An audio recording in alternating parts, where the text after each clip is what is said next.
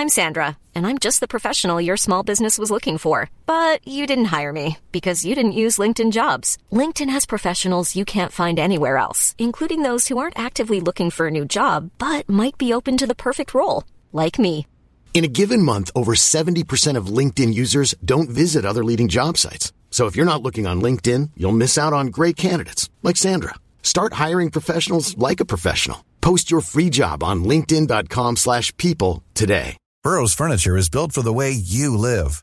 From ensuring easy assembly and disassembly to honoring highly requested new colors for their award-winning seating, they always have their customers in mind.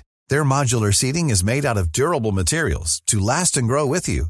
And with Burrow, you always get fast, free shipping. Get up to 60% off during Burrow's Memorial Day sale at burrow.com/ACAST. That's burrow.com/ACAST. burrow.com/ACAST. Millions of people have lost weight with personalized plans from Noom. Like Evan, who can't stand salads and still lost 50 pounds. Salads generally for most people are the easy button, right? For me, that wasn't an option. I never really was a salad guy. That's just not who I am. But Noom worked for me. Get your personalized plan today at Noom.com. Real Noom user compensated to provide their story. In 4 weeks, the typical Noom user can expect to lose 1 to 2 pounds per week. Individual results may vary.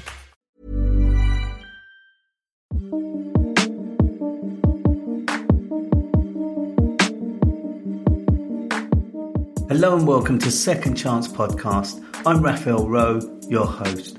As we near the end of 2022, we've been reflecting on previous episodes. Our retakes steer you towards those you may have missed if you're new to the show or may enjoy catching up on.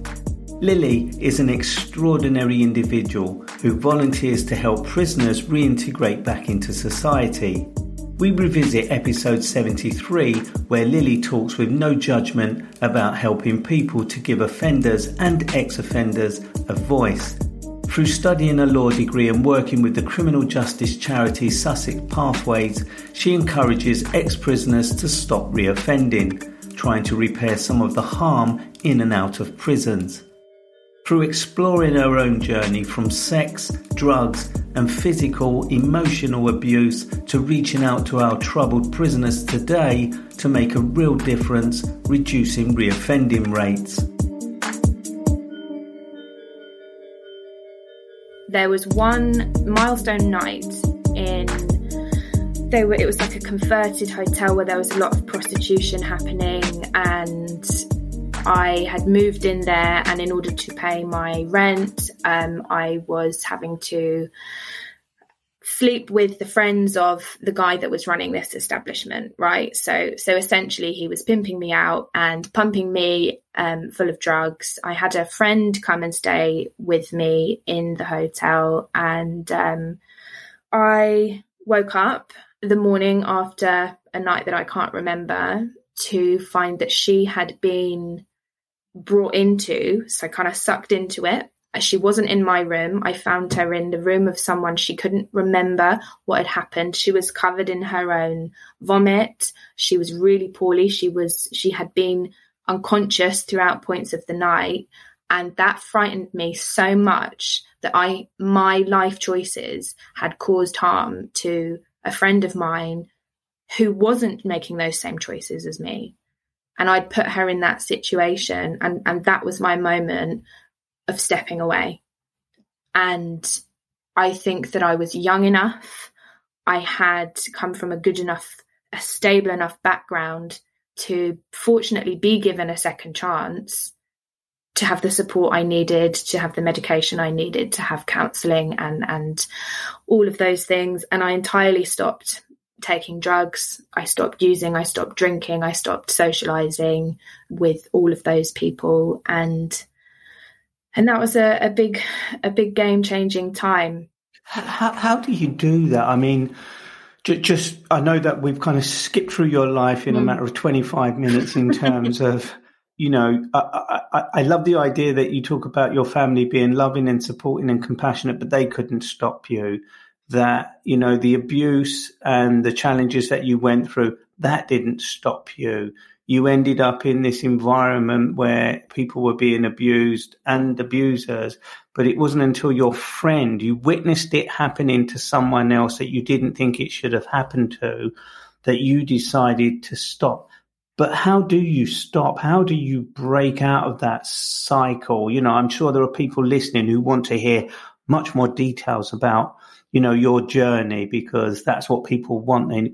They love listening to the nitty gritty. They love to hear the real deep challenges. But I don't want to go there. I just want to know how, at that moment when you witness your friend going through what you were already going through and almost accepting, it sounds like that was your life, that you decided, no, this isn't what's supposed to happen to her, and you didn't want it. So how do you break that? How do you, because this is what puts you into such a brilliant position to do the stuff that you're doing, which we will talk about in a minute. But how do you do that? How do you just walk away from taking drugs? How do you just walk away from the lifestyle that you were living and not get dragged back into it? Because the guys that you meet coming out of prison, it's so easy for people to be dragged in. So how did you find the resilience not to do that, Lily? I asked for help, and that's where it began. It was at such a pivotal point where in my head, it was either get me out of this situation, I need help, even though I can't see a way out or a solution. And I'm so conditioned to this way of living, thinking, being. It was either that or it was suicide. And those were my choices. And I knew that I had the love of a family who were willing to respond to me asking for help. And all I had to do was ask that question. I didn't know what was going to come next. I didn't know what that help would be. But I was very fortunate that when I asked for help, it was offered to me. And I had to just take it one day at a time. And that almost meant for me going, I'm going to be a teenager. I'm going to allow you to take some control over my life again and bring it all back in and start to engage with the root cause of the problem. And I feel so lucky and grateful that I caught it when I did, because years and years and years and years of that, as so many of the men that I work with have had, in fact, it's all they've ever known most of the time, it's very hard to start making those small changes and get back to that root.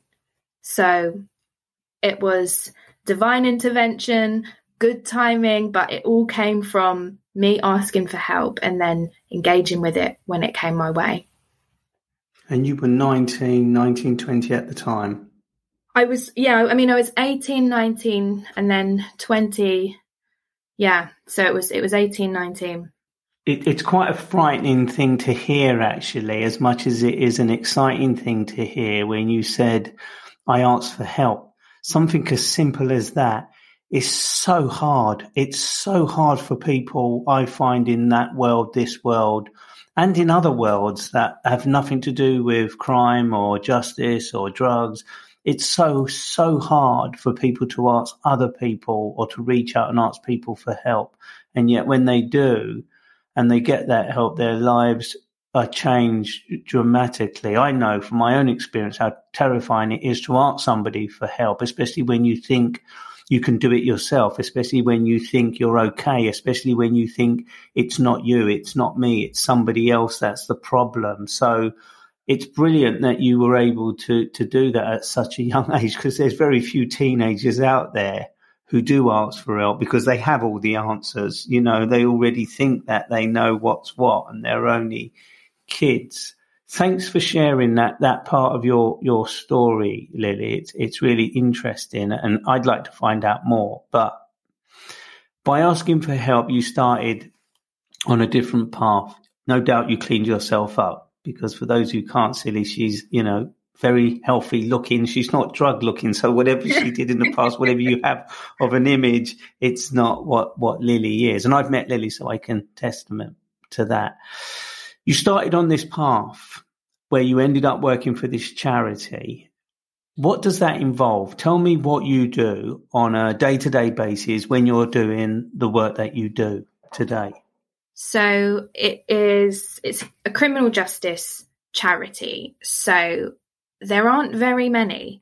That is the first thing to say. And we are very fortunate as a charity that our office is based inside a prison. So we do a number of things, but predominantly our work is focused on reducing reoffending rates. And we have a program that supports that, and that is based on the 7 pathways to rehabilitation.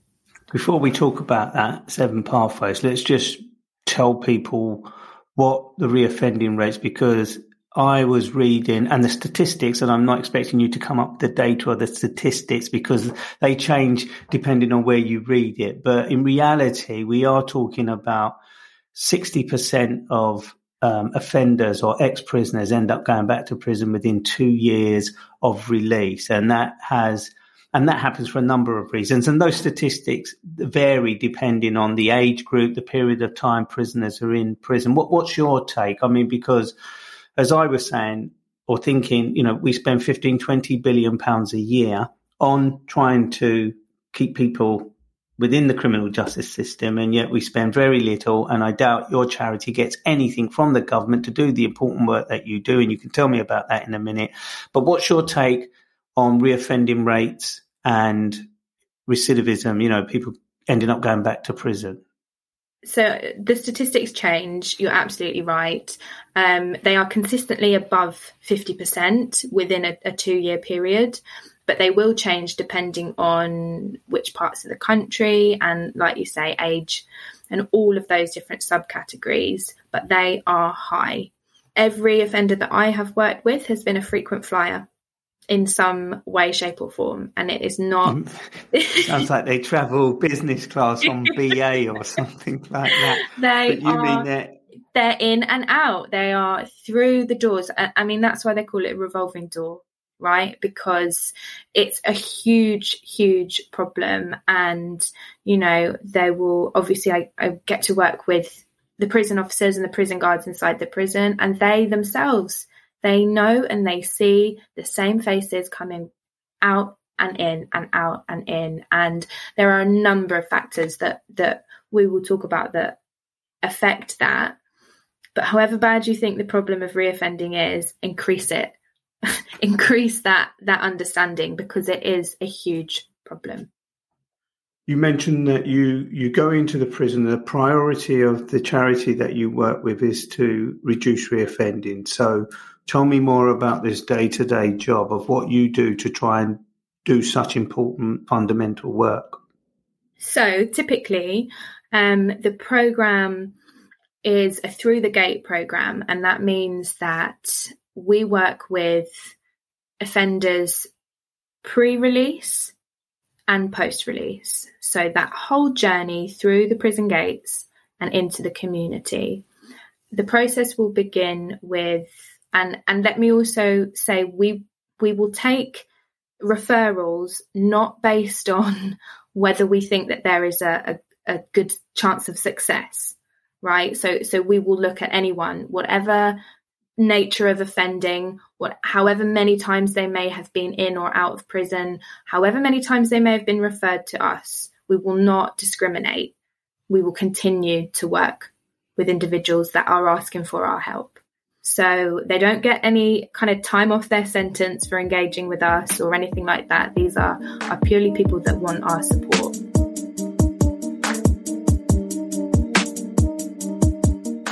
Retake 4 is a clip from episode 73 with Lily Walters, Stopping Ex-Prisoners Reoffending.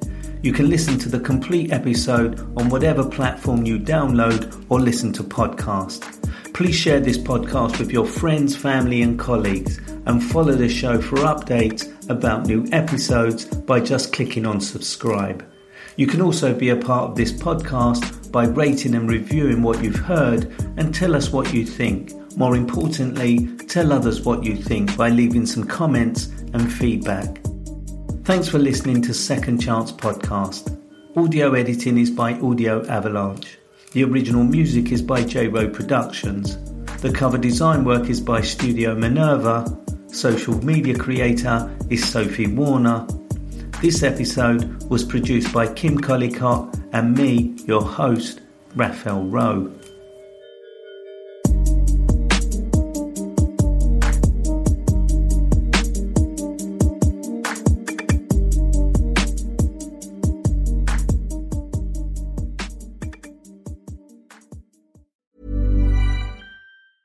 Planning for your next trip?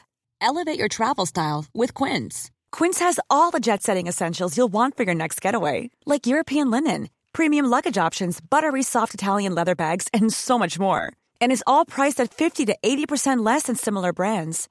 Plus, Quince only works with factories that use safe and ethical manufacturing practices. Pack your bags with high-quality essentials you'll be wearing for vacations to come with Quince. Go to quince.com/pack for free shipping and 365-day returns. When you make decisions for your company, you look for the no-brainers. And if you have a lot of mailing to do, Stamps.com is the ultimate no-brainer. It streamlines your processes to make your business more efficient, which makes you less busy. Mail checks, invoices, legal documents, and everything you need to keep your business running with Stamps.com. Seamlessly connect with every major marketplace and shopping cart. Schedule package pickups and see your cheapest and fastest shipping options from different carriers, with rates up to 89% off USPS and UPS rates. And with the Stamps.com mobile app, you can take care of mailing and shipping wherever you are. Make the same no-brainer decision as over 1 million other businesses with Stamps.com. Sign up with code PROGRAM for a 4-week trial, plus free postage and a free digital scale. No long-term commitments or contracts. That's Stamps.com. Code PROGRAM. Summer's just around the corner, so give your body the care it deserves with Osea's best-selling Undaria Algae Body Oil. Created by infusing Undaria seaweed in barrels of botanical oils, it leaves skin silky soft and glowing. Plus, it's clinically proven to improve elasticity and deeply moisturize without feeling greasy. It's safe, clean, vegan skincare. Get 10% off your first order at OseaMalibu.com with code GLOW, plus free shipping on orders over $60.